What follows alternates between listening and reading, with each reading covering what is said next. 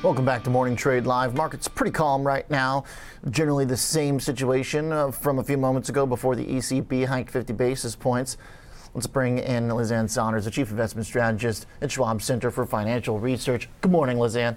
Good morning. We got a pretty interesting session underway here already as the ECB chooses to go 50. What do you make of Christine Lagarde's decision here? Well, we know in the last, 24 to 48 hours that folks at the ECB had reached out to lenders to find out what the potential contagion risk was. So I suppose one could infer that they didn't hear anything terribly alarming. And this comes, of course, alongside the announcement that they had secured a credit facility with the Swiss National Bank. It's also the case that, Lagarde had recently not just telegraphed that it was 50 basis points. You could almost see it as a pre-announcement. So maybe there was some thought of what the signal would be if they backed off what had essentially been a pre-announced 50 basis point hike. So I think that's what's happening. So the conviction seemed like the market had on the ECB was a bit higher, even before the banking situation. It seemed like they were a lot more locked into 50 than the Fed was. What do you think this means for Powell? Can he get a little coverage here if he wants to do something now? Well, I'm not sure he's helped if he was hoping the data would point more definitively in the direction of either make sense not to do anything or 25 basis points. The housing data was quite strong today. You saw another move down in initial unemployment claims. Slightly better on continuing claims, although that's been a bit more flat and range bound recently. But you did get a pretty significant plunge in Philly Fed. And of course, we know that the February jobs report, even though it was headlined as strong, there were mixed signals in there. CPI, the focus has been on hotter core, but it was also a little bit mixed because outside of core, for the most part, it came in line. I think that leaves the Fed in a position probably to be more focused on any potential additional news between now and next week's FOMC meeting, which ends on Wednesday, in terms of contagion in the banking system. We've got, additional news out on First Republic today about them potentially going on the block. So I think that's where you'll see the potential needle move associated with whether they go not at all or 25 is just additional banking news between now and next week. How do we assess, Ann, if this is something that's more extreme? I mean, it's the bank, so there's obviously sensitivity in the connection to everything that stems from financials. But we've seen a lot of bankruptcies or near bankruptcy chatter or kind of assumed bankruptcies over the past year. Companies, some that just went public like 2 years ago, are already failing.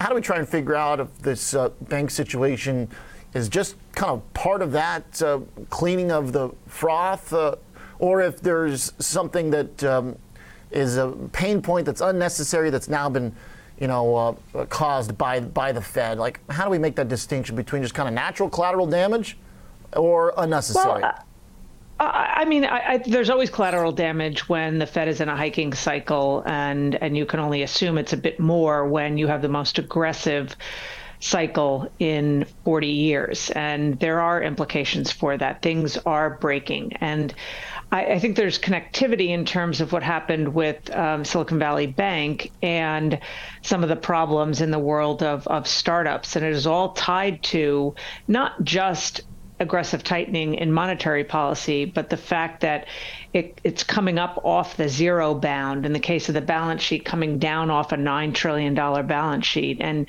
at least indirectly, the Fed essentially admits that they probably stayed on the zero bound too long and they didn't start shrinking the balance sheet early enough. But that's in the rearview mirror and nobody can do anything about that. It's just a question of what we do here. But the implication of the effect of coming off the zero bound in such a rapid way is that we are seeing, with the return of the risk-free rate and what had been an environment that made price discovery difficult, that liquidity environment fed into less liquid areas with so much money going into VC and private equity. And we're starting to see the unwind of that. And it's not necessarily all embedded in the banking system. It's just zombie companies, startups that were able to stay afloat because we were in such a low interest rate, high liquidity environment. And that ship has sailed. And now we're starting to see, who's swimming naked, so to speak. Okay. We're looking at the implied Fed rate for June based on futures, something that you tweeted out recently, and obviously there's this big drop. Is there a possibility that maybe Powell does something next week but then says, hey, I'm done?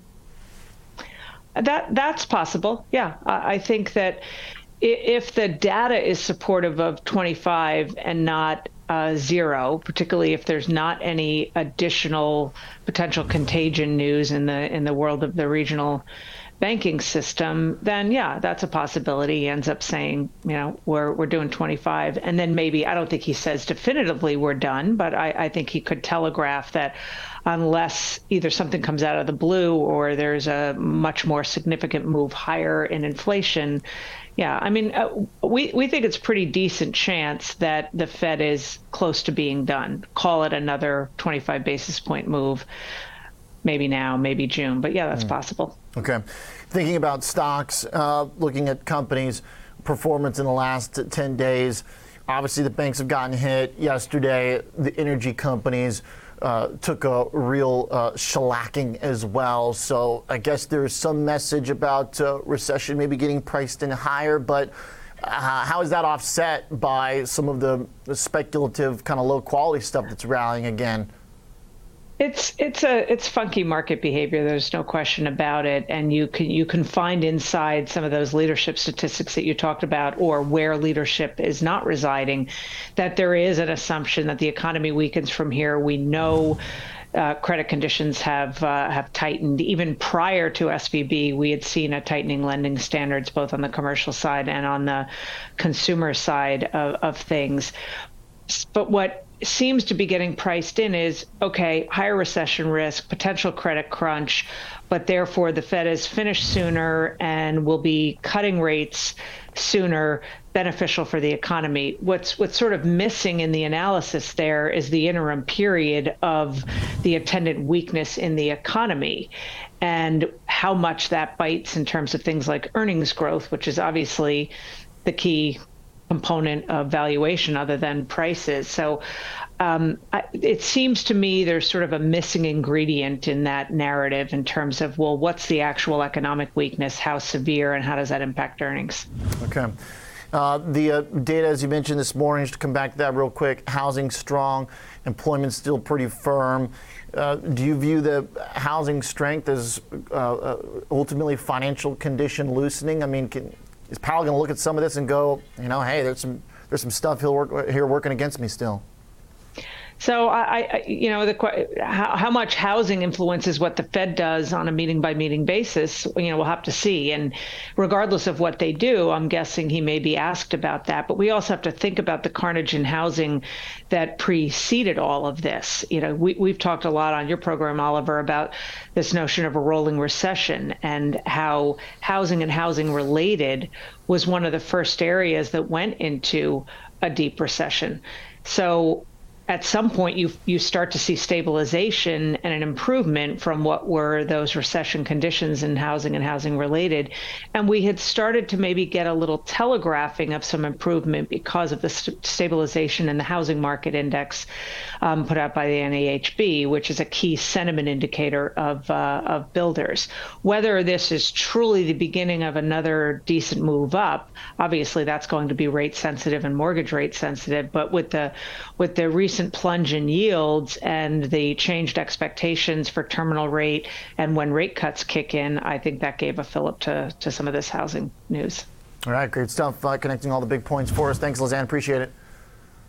Bye, Oliver. Thanks. Taking us right into the bell here, Ann Sonders, Chief Investment Strategist at Schwab's Center for Financial Research.